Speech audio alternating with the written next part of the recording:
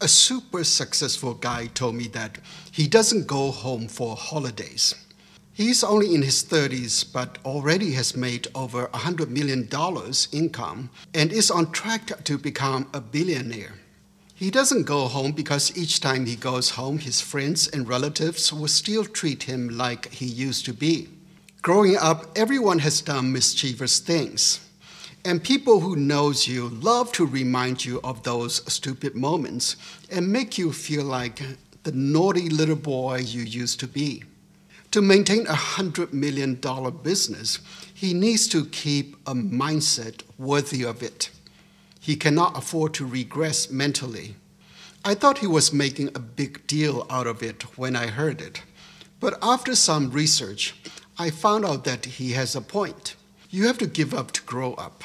Even Jesus felt powerless to make any progress when he was in his hometown. Jesus said, "Truly I tell you, no prophet is accepted in the prophet's hometown." Luke 4:24. It reminds me of each time I visited Burma, where some people or places did take me back to my foolish days and make me feel like an imbecile. It's fine with me on the surface because the past is past. What's insidious is the subtle influences toward regression. Every time I left Burma, I told myself with tears in my heart that I would never return there again, even though I would miss the folks. The Chinese like to use two birds to describe people: pheasants and phoenixes. Some golden pheasants are extremely beautiful if you have seen them. And when they fly, they look exactly like the phoenixes you see in the Chinese paintings. However, the Chinese regard a pheasant as a wild and rustic hillbilly bird. But a phoenix is a divine bird. They may look similar, but their lives are heaven and earth apart. When I was first called to serve in the church in New York City, I told people that I was a pheasant from the hills of Southeast Asia, pastoring a congregation of phoenixes. I did not feel I deserved the position, but God has a sense of humor and mysterious reasons that we cannot comprehend, but surrender. Now, when I visited Burma for the first time after over a quarter of a century living in the United States, I discovered I was no longer a pheasant that I used to be. However, the folks there still treated me as a pheasant, and I felt a pull to regress. It was not their fault. It was my choice to return to the pheasant state or stay a phoenix. I'm using this metaphor to illustrate the second step to living in heaven on earth. Last week, I talked about the first step. You must have an empty spirit like a child to receive the blessing of living in heaven on earth. Jesus said, "Blessed are the poor or empty in spirit, for theirs is the kingdom of heaven." Matthew 5:3. I believe that is an important message. You can review it on the church website. Some important messages need revisions to remember. Some profound messages need many revisions to understand deeper.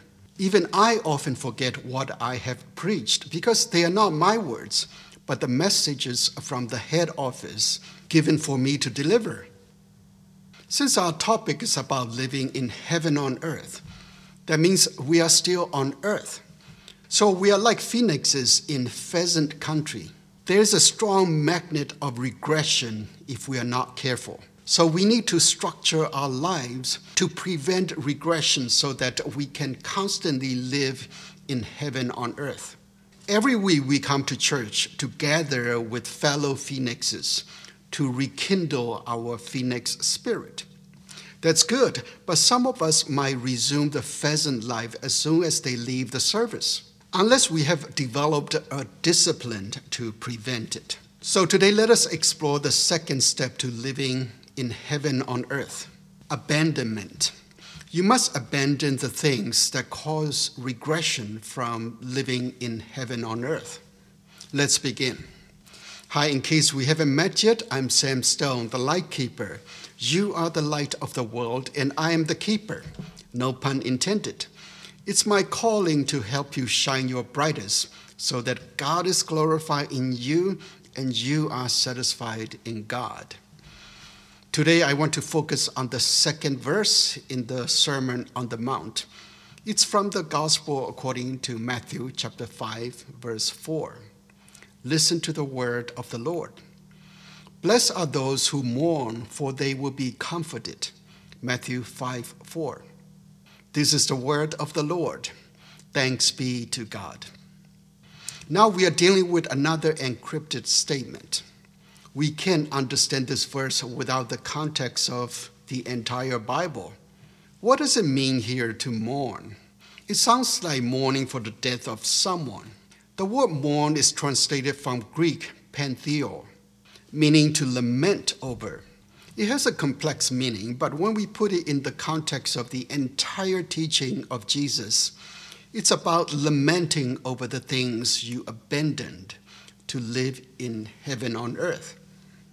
Jesus repeatedly said that you cannot live in heaven and love the world. You cannot live in the spirit and love the flesh, which is the biblical term for the ego.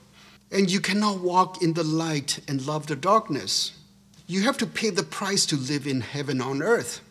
You must abandon the things that pull you back to worldly living, the things that cause regression.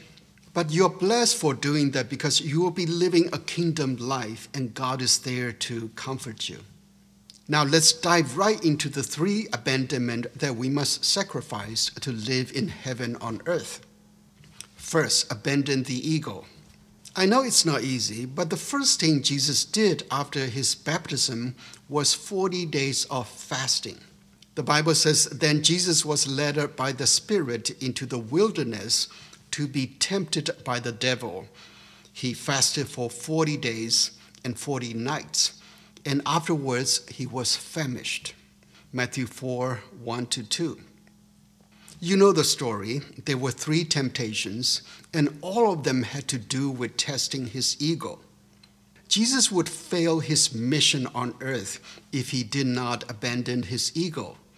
Even though he is God's beloved Son, he must still pass the ego test to have a successful mission, because he's fully human.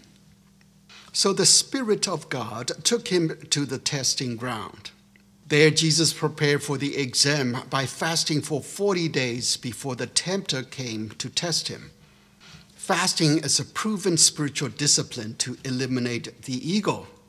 It has been practiced by all major religions all over the world for thousands of years.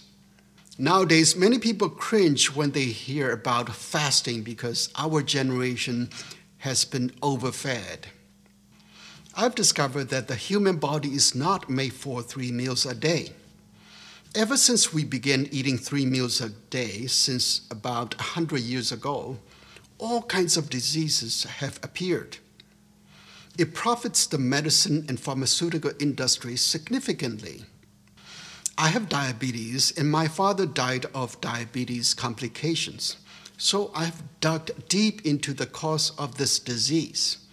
Over the years, I've learned a great deal about how corporations have kept critical information from us and brainwashed us to fatten their pockets. For thousands of years, if not millions of years, our body has adapted to starving, not for constantly eating. A Japanese biologist recently won the Nobel Prize in Science in 2016 for discovering autophagy related to fasting. The point is, fasting is not a big deal. We used to think fasting for 40 days was a miracle only Jesus could perform. But today, I've seen people who have fasted longer than 40 days. Many of you know I fasted for 24 days during Lent, and I plan to try to fast for 40 full days this coming Lent. However, please don't do it alone at home. Fasting is like a muscle that needs training. you have to start with baby steps. Jesus was able to fast for 40 days because he was raised in the tradition of fasting weekly and seasonally. Now, Jesus was 30 years old, and he had already toned his fasting muscles to fast for 40 days and 40 nights. Here's the primary benefit of fasting, and it's scientifically proven. Based on my research and experiments and the testimonies of those who have done long-term fasting, we feel our ego disappears after about 7 days of fasting and enter what the scientists call euphoria, a state of calm, peace, and profound happiness. I won't go into the details of fasting because it's beyond the scope of this message. For now, I want to remind you that our Lord Jesus Christ fasted for 40 days to enter the world of pheasants, which would tear the phoenix apart. His ego would have become a major obstacle for him to maintain his phoenix state and to fulfill the mission God has assigned him. Here's a good question. We do everything Jesus did. He prayed and we pray. He healed and we heal. He worshiped and we worship. He got baptized and we get baptized. He fasted. But why don't we fast? I don't know what spiritual discipline other than fasting can effectively tame our ego. In any case, if you want to live in heaven on earth, abandon your ego, whatever it takes. You can mourn and lament over it, but you cannot surrender. You'll be blessed for doing it. Secondly, abandon the company. After returning from the 40 days of fasting, Jesus started preaching in his hometown.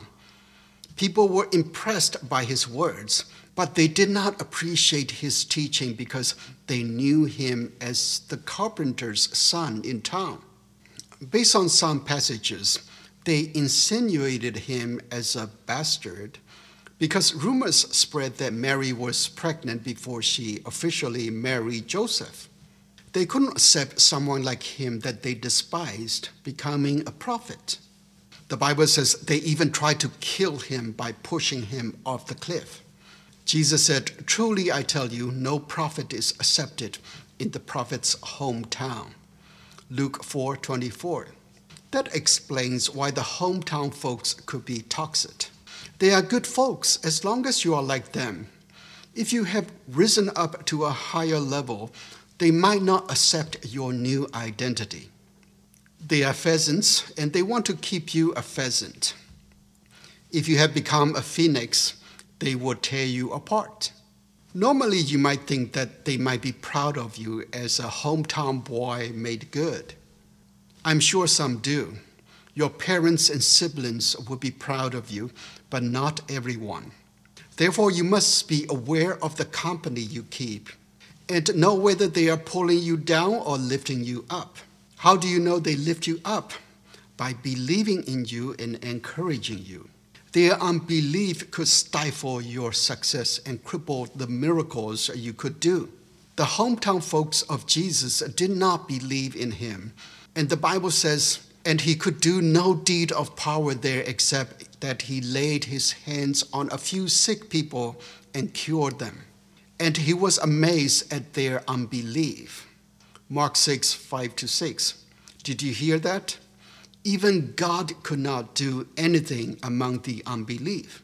Even God was amazed at their unbelief. If God cannot do any deed of power among the unbelief, what do you think you can do? You become powerless among the unbelievers if you stay there for long. You find yourself regressing from a phoenix to a pheasant. There was a time when Jesus' mother and brothers came to take Jesus home to stop him from preaching because he was embarrassing them. Jesus renounced them by saying, only those who did the will of God were his mother, brother, and sisters.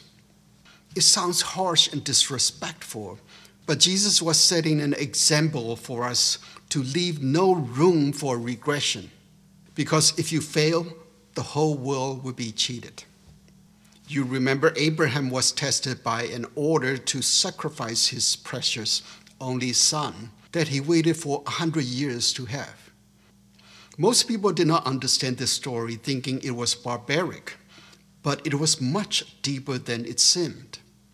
Abraham was commissioned to establish the next civilization of heaven on earth. He would be disqualified to be the founding father of the Judeo-Christian nations if he was reluctant to abandon anyone, anything, or any land, no matter how precious they were for him. Imagine his lament as he walked up the hill with his son for a sacrifice. I'm sure Jesus mourned as he left his hometown and preached in other towns and villages. That's a price you have to pay for a life of heaven on earth.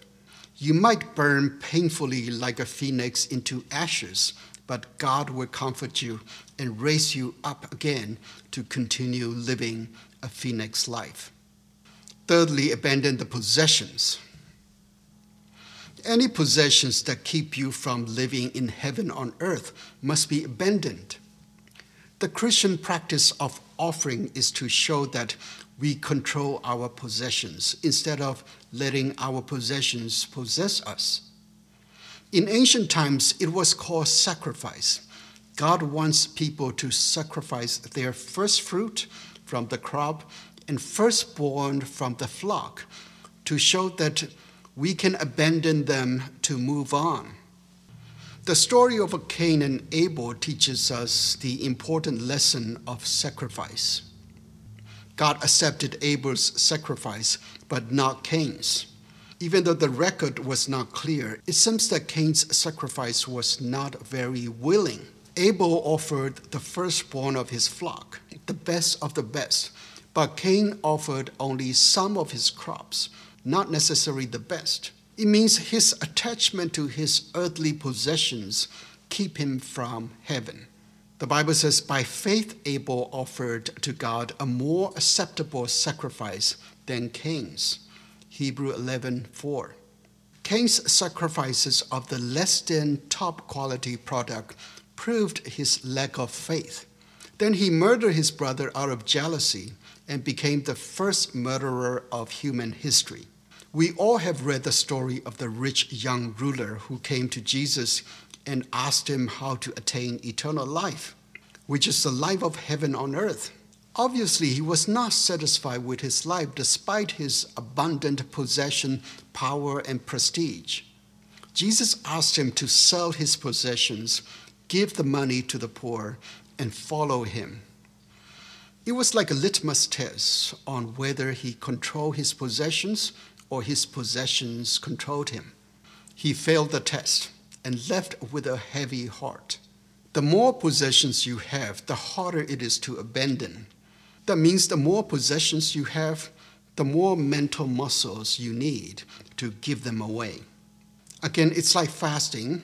You need practicing. If you haven't practiced offering a small amount, it becomes harder and harder as you possess more. That's it for today, and I hope you can take your second step to living in heaven on earth by abandoning the ego, the company, and the possessions, and anything that makes you regress from heavenly living. You'll be blessed with God's presence, power, and peace and comfort. I hope you find this message illuminating as much as I enjoy receiving from the head office. Until we meet again, keep your light shining brighter and broader and harvest the fruit of profound happiness. Amen. Bye now.